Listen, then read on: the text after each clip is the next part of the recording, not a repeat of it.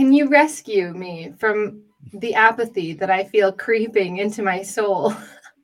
Where there was this moment, I've always been a really passionate kind of person, and feel very strongly about what I write about, feel very annoyed by things that I don't like. And and I feel this drive, and I feel this kind of exhaustion that I thought was just me. And now I see it everywhere. And you said you were writing another book. Can you, through the world of ideas alone, infuse some energy? Do you feel like you could write an optimistic book in a kind of pessimistic moment now that can save us all? Wow. Well, if you think of yourself as someone who's struggling for progress and change and political change, you have to start looking in the mirror. You have to see in the ways in which you've cooperated with the state, with the establishment, with the powers that be, and be critical of all of the ways in which you avoid taking responsibility for change and taking responsibility to, or at least resist some of the so-called progress that's being made that is in fact very regressive, like the progress of the algorithms that are programmed by the Department of Homeland Security to weed out good think from bad think or wrong think. Like you have to face up to your own complicity in this moment.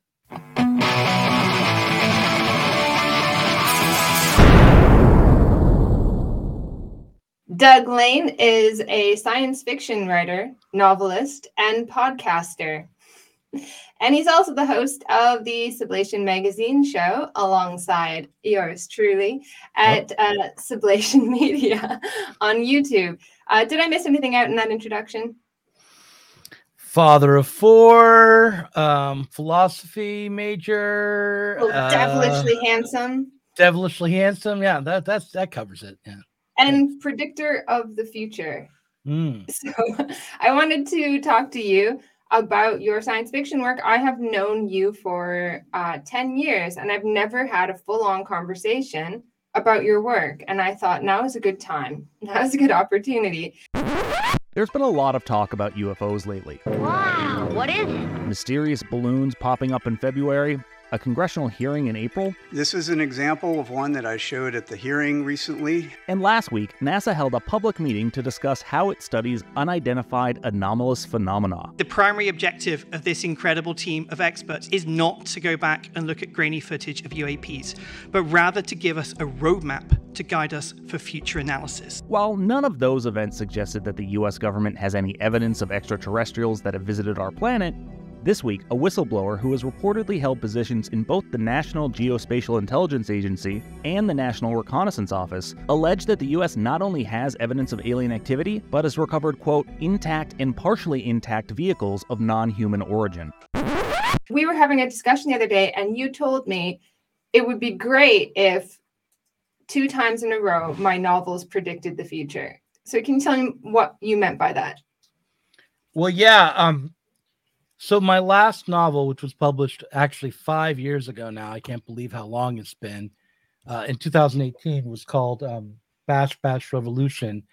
I actually was recently approached by a young man who's starting up a literary agency, and he asked me for a book proposal, so I may write another novel in the future. But my last one was Bash Bash Revolution, and it was about a future. Actually, it was about the present at the time, where a computer scientist and his family are placed in a position of basically they're given a mission by the artificial intelligence that the computer scientist who's working for the NSA develops. What they're told is that the war in Ukraine is going awry, that there is anywhere between 2 weeks to 90 days left for humanity before there's a nuclear war. And something needs to be done to change society quickly in order to avoid the obliteration of the human race. So there's 2 parts of the present that are in my novel. Ukraine, war in Ukraine with the nuclear threat, and artificial intelligence. We just, have been hearing about Chat GPT and a bunch of other new AI programs that have come out in the last year or so. So I thought, wow, I'm really, my novel really predicted it. Like, it was spot on. These are two elements of the story that now have come to fruition. This is our current reality, rather than a far-fetched science fiction future. And then recently, the final part of my novel was introduced by Apple, which is called Vision Pro. These augmented reality goggles that they put out. The AI develops these augmented reality goggles in order to shuttle all of humanity into augmented reality and basically neutralize humanity before it destroys itself, sending it into a video game universe where every individual and private fantasy can be fulfilled, and they'll keep their fingers off the button and stop mucking about with world affairs and let the computer run the world. And that's the conclusion of the novel, is that humanity is saved by losing its autonomy and becoming basically an appendage of the artificial intelligence. This is the Apple Vision Pro headset. It starts at $3,500. It's going to very possibly replace the smartphone one day. So, how does it work? What's good about it? What's bad about it? And then, most importantly, why on earth is Apple doing this? So, it's a pair of goggles that you wear over your eyes. I wouldn't exactly say they make you look cool. Like these auto-tinting sunglasses I'm testing for another video kind of do. Wow. But I think the key thing that Apple's trying to go for here is to make it look seamless. They've designed it in a way that even though there is more tech going on in this headset than literally any other consumer tech product on the market right now, that it doesn't feel like a burden. And then the other thing that you can tell Apple is trying to push here is that this is not you losing yourself in your own little world and your own content. This is a social experience. Well, obviously the AI in my story and the actual AI that we have are worlds apart. But on the first question, the easiest part, the least fantastical part of my novel, I think, was the conflict in Ukraine, because it had already occurred. There had been conflict in Crimea. There was clearly the potential for that to become go from being a Cold War kind of problem to a hot war problem. I could see the brewing conflict, especially during the Trump administration, where the Russiagate story was so dominant. There's a Russiagate angle actually to my novel. Like, I take it for granted that Trump is at least somewhat involved with Putin. Like, that's in the background of my, I feel ashamed of that now. Like, I totally fell for the propaganda at the time. But like, Trump is in the novel, and the potential conflict between the United States and Russia was already on everyone's mind, I think, in 2017 when I was writing the book. I think the Russiagate story kind of primed the pump for the eventual conflict in Ukraine. I mean, I as a science fiction writer was picking up on that story that was in the news and the kind of the propaganda around Russia at the time, and just extrapolating out into the future to what might possibly be in the future, in what I thought was the most hyperbolic and kind of extreme way. But it turns out, I wasn't outpacing reality by very much there. So you said that you bought in a little bit to the propaganda. A lot of dystopias can be essentially conservative in nature. They can say, look, this terrible future is possible, but if you act now and you do the right thing, you can conserve this good society as it is. But you were coming from a left-wing angle. So were you saying, if you act now, you can stop the evil Trump from getting in cahoots with Putin? Do you regret what's the message of the novel? What can we learn from it? And is it something you regret or stand behind? No, well, I don't, neither. I don't regret writing it, and I don't stand behind it either, and completely. When I sat down to write the book, there were a lot of things that went into it. I mean, people who know me personally said, "Oh, you made your son the main character."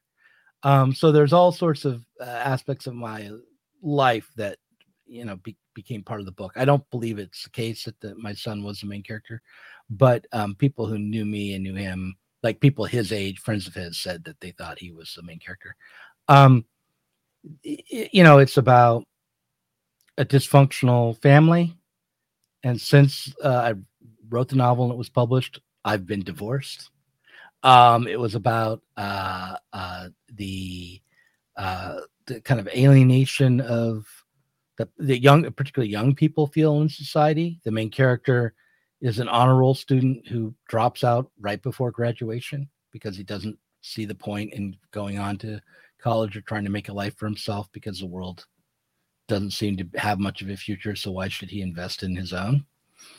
And it is also about, I thought of it as a thought experiment about how to overcome capitalism, how to overcome value production in particular. And I thought of it as a technical problem. And so what I sidestepped in writing a novel was writing a book about organizing the working class and self-emancipation and any kind of political project that would have bogged down the story. I wanted to write this sort of fantastical science fiction story that people would want to buy. So I didn't want to write about like union organizing and labor struggles and any of that. I wanted to write about like a technical solution. So I tried to think of a technical solution to the problem of value production. And I thought, well, if we had another fully worked out network of relations that would be managed for us through an AI, where rather than labor time mediating society, instead the desires of video game players of all different types would determine what needed to be produced and what needed to be, and basically what needed to be produced and where it needed to be distributed. If that would, and if we simplified many aspects of our life, because most of our life wasn't lived in the real world anyway, then we could overcome capitalism. We could overcome value production. And so I sat down and I wrote this story. There are a number of wish fulfillments that I was trying to fulfill when I wrote the novel. I was like, one was, I wanted to write a novel where the middle-aged father could beat his son at a video game, which I hadn't been able to do for probably about 2-3 years.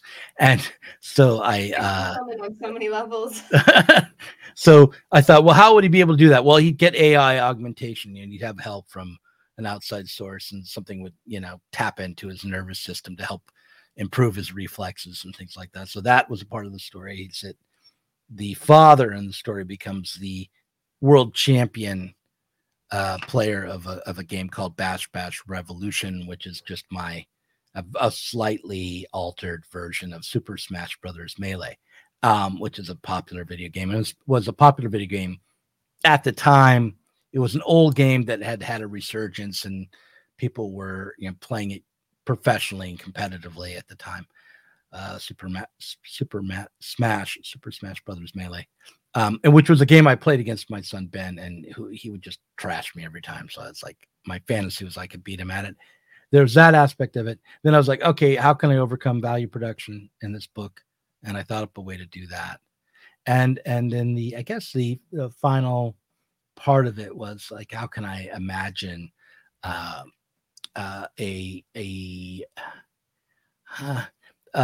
situation where the human race has its intelligence outpace its stupidity. And the way that happened was through an artificial intelligence. Some elite group creates an artificial intelligence which takes over for the stupid human race. But when I wrote it, it was a dystopian novel. I had written it with the aim of kind of producing a bunch of solutions, ranging from I can finally beat my son in a video game to overcoming capitalism. But everything that I wrote was, had a sense of melancholy and loss and alienation, and the solution to the problem was just as bad as the problem itself in a way at the end. So every reviewer saw it as a dystopian book, a kind of a morality tale, a warning. No one said, "Oh, Doug has overcome capitalism with this book." Look, he overcome value production. He overcame value production with. Look at his little clever trick. No one cared about my technocratic solution that was in the novel, but they did the humanity and the loss of You humanity. intentionally kind of set out to do that. No, yeah, I just wrote the story as it came to me. You know, I the first thing was I had these ideas about, you know, a father can beat his son at a video game. Oh, gamers are the new revolutionary class. Not the working class, but video game gamers. You know, they're going to be the new vanguard party. I really hope gamers are not the revolutionary subject, because if online discourse is anything to go by, that would be a hellscape. And unfortunately kind of reminds you of the very worst aspects of really existing socialism and zero desire to learn from that situation. In fact, Stalinist purges. All right, I'm going to have the upper hand. That's what it sounds like. No, look though, I think that teenage boys who go to gaming tournaments and hang out, drink too much Mountain Dew, and play Super Smash Brothers Melee against each other are more social and more relatable than most people on Twitter. It's just not. It's don't belittle the gaming community by comparing it to the online left. It's not a fair comparison. There's more camaraderie there. But nonetheless, yeah, no, it was a dystopian book. But yeah, I just wrote the story as it came to me, and then when it turned out to be dystopian and melancholy and kind of a morality tale of a kind, and a dark satire of the present rather than any kind of utopian vision of the future, I just accepted that. I mean, that's pretty much been my mode throughout my entire career. I've never really written a utopian story. I've always written these dark, black comedy kind of satires. You kind of removed the subject. You removed humanity from the story. And I wonder if this is because the Doug of 2017 is very different from the Doug of 2023. So you said recently you've had like an awakening where suddenly you realize that the whole Russiagate scandal and so on, you look at things with different eyes. So at that time, were you distrustful of people and distrustful of people's, just people just swallowing media narratives? And so you thought, oh, well, we can't have a humanity that's capable of actually taking control of things and, trusting humanity to make the future. And so you just, without realizing it, deleted them and it took you to a bad place? Or did you do that intentionally? Have you changed since then? I think that it was not so much that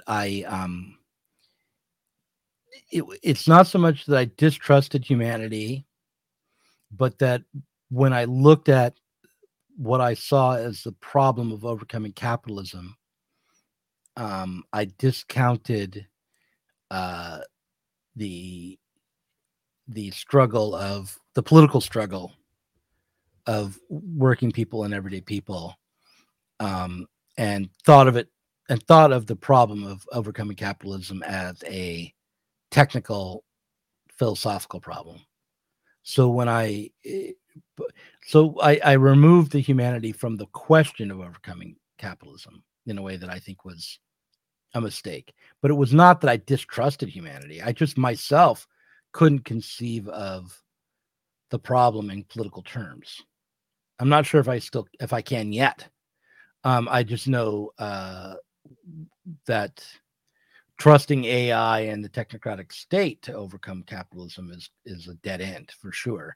And when I wrote the book, it was, in a way, you can see it there. I knew it was a dead end. I knew it wasn't the kind of future that people would really want. It was a dark novel. It was meant to be me solving the problem of capitalism. And I tried to tell people at the time that that's what it was, and they should read it against the grain and never mind the dystopian surface, but really there's a utopian element to it. But no,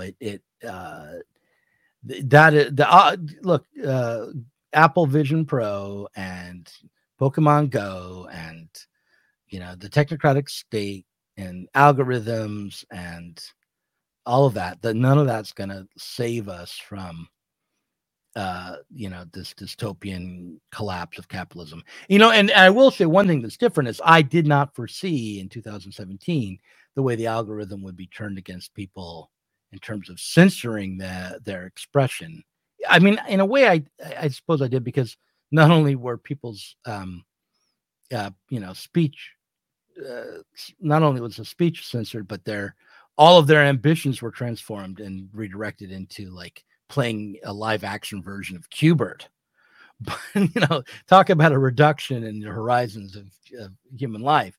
But, and rather than having a regular meal, they would just be fed this powdered soylent substance. And, they would live in little, because they're already they're in an augmented reality. They don't need a nice bed. They can just live in a cot and then go to the porta potty and then go play, Frogger in the mall.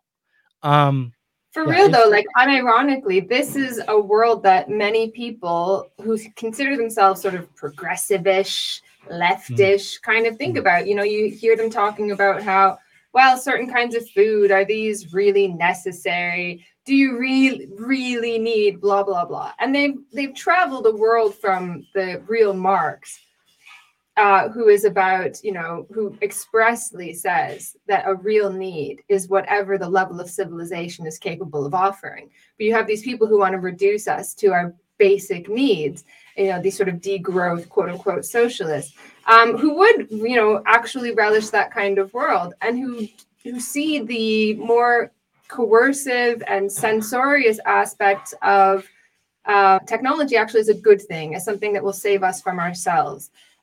Did you sort of recently wake up to this? Yeah, no, it was the realization that the online world was, under the control of the state, and that some old values that I really cherished of just everyday free expression and free association and just everyday kind of human social life was under attack.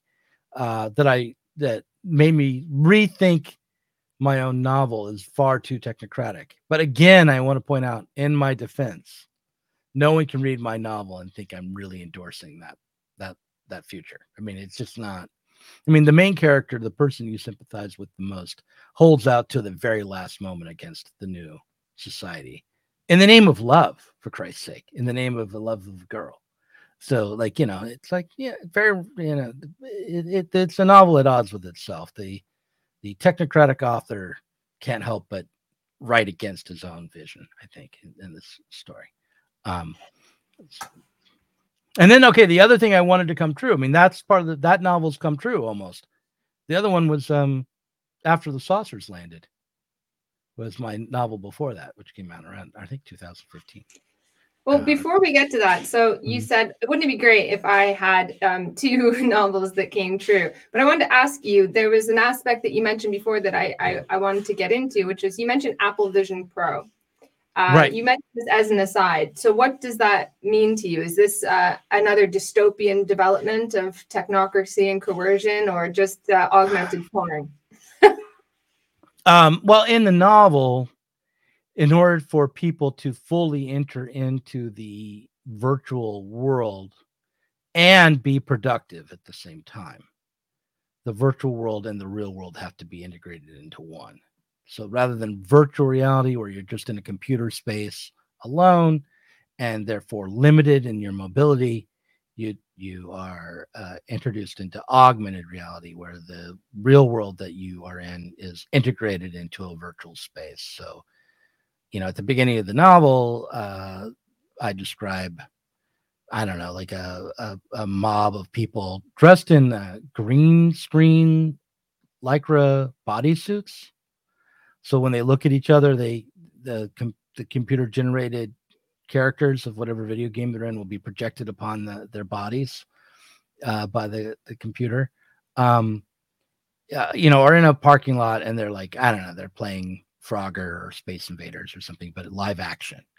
And in the process, they're also in the process of playing these different games, they produce parts that are needed for other games. Like they'll part of the video game they're playing will by design of the AI, some of their actions will help produce computer chips or something like that. That's the fantastical part. You obviously would need highly focused and technical work to create a computer chip. You couldn't just be doing it while you were playing virtual joust or augmented reality joust or whatever. But I took some artistic license there. But the idea was that the real world will become virtual rather than all of us. Like in Ready Player One, one of the aims of writing the book was to be sort of an answer to Ready Player One. Like Ready Player One, I thought was not Marxist enough. It wasn't really anti-capitalist enough. It assumed the society that we have now, the kind of neoliberal order that we have now, would persist even after the good guys in the novel won the day. Like nothing fundamental had to change for the Ready Player One universe to have a happy ending. And so I wrote a book where the sad ending was a total overcoming of capitalism by the AI, but also one where the virtual reality world was seen from the perspective of someone in reality all the time. So rather than seeing the wonders of the virtual world, he's just seeing people with wearing green screen suits with flaps in the back so they can undo and poop in the porta potties. They just sort of like they're wearing green screen pajamas and sucker that would down. make an absolutely brilliant movie scene. I can see it where it's like the amazing world of AI, and then the goggles fall off, and the people have a butt flap. That's right. Yeah, exactly.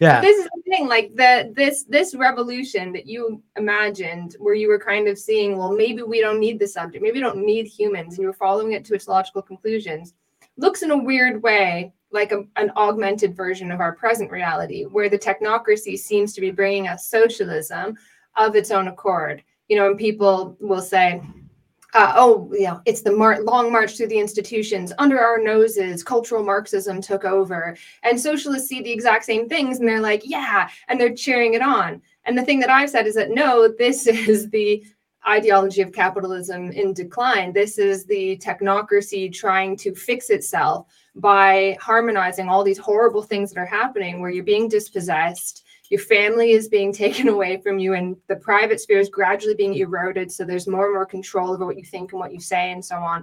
And everyone's like, yeah, that vaguely looks like socialism. Hurrah. And there's not really anybody to fight against that. Do you think you accidentally kind of foresaw these trends before they began to come to fruition in this sort of technocratic dystopia that, if you're stupid, you could mistake for a socialist utopia? I am noticing that you're saying that I was stupid, but no, I would definitely say that I saw trends. I think a lot of people, look, Ready Player One in a way saw the same trend. People saw this at the time. It wasn't that long ago. It was 5 years ago, but it wasn't that long ago. But I think that the difference is that I tried to write about all the California ideology, technocratic solutions for capitalist society from the perspective of a Marxist, where you really did overcome capitalist production. Usually that's left completely out. Like the workers still work, there's still commodity production, there's still exchange for money. All of that, it remains in most of these utopian or dystopian fictions. So I focused in on, no, we're no longer going to produce for exchange in a market. We're no longer going to have prices. We're no longer going to have workers exploited for their labor time. All of that's overcome by the AI, which will direct all of our production for us, and everything will be mediated by video and augmented reality. And I told myself, and I think this in some way is true, capitalism itself is an augmented reality. The the production of value, the way in which we exploit labor, is a virtual reality. It's not. There's no reason why the amount of time it takes to build something should be embodied in the commodity as an abstract value. That is virtual. That is not. Well, there are lots of reasons why, or else it wouldn't have happened. But you're saying that it's not necessary to continue? Yeah, I'm saying it's not necessary to continue. It's not intrinsic to material, natural reality. It's a social reality, as is the meaning of a video game. There are different levels to it. I mean, the value of a commodity has more deeply rooted historical meaning than the meaning of a character in Qbert, like, for sure. But nonetheless, neither one is like the same thing as a quark or an atom or entropy or a natural law. Neither. All of these things are produced historically through social relations and human consciousness. It's not. They're all ideological. Ultimately, even value production itself is kind of an ideological construct. So I thought, well, what if we could come up with a different set of ideologies that would, or a different ideology that would mediate our relationships for us rather than value production. The way I went wrong, and the reason it became a dystopian novel, and I don't think that I went wrong as an artist, but I went wrong as a Marxist. I think it's a good novel. People should read it. But as a Marxist, the way I went wrong was by not including the self-reflection and self-responsibility and self-emancipation of a revolution into the novel. That you can't have it done to you.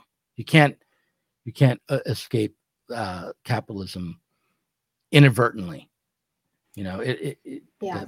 In a way, it's like a warning of what happens if you suddenly find yourself in a revolutionary situation that you had no part in.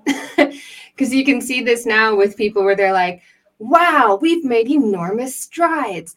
I didn't really do much. I kind of just asked to talk to the manager. And did you know that's all we actually needed to do?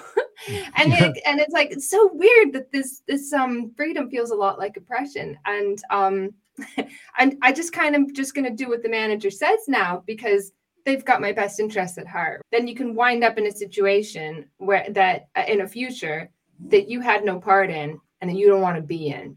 And this is kind of what happens if you give up on the idea that humanity can see something wrong and try to do something about it. Because every time people have tried to do that, you've got factions of whatever part of society that are just screaming, these people are insane. So you had, Occupy, and there was a certain amount of insanity in that. And then you had, truckers protests in Canada, and there was a certain amount of insanity in that. And yet there's this kind of expression at their heart that goes back, 150 years for people to try to push for the realization of the promises that capitalism can't keep, right? Like if you look all the way back to the very first, movements like that, 1848, the Paris Commune, these were everyday people who believed that they could have freedom and that the last barriers to that freedom could be knocked down and that they could do it themselves. And even Marx and Engels, they were like, hold up.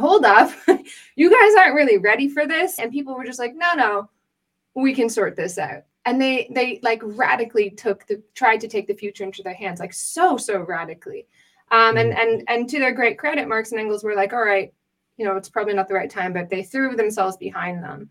And I often think, like, what sorts of ideas were in these people's heads at the time? Like, it's not like they had perfectly progressive sorts of ideas in the 19th century, but they had a sense that humanity could progress without the enlightened expert from above to give them the rules and give them the way and give them the map. They could do it. And now I feel like that's kind of gone. And the lesson of the 20th century was when a whole bunch of people get together, they start goose stepping.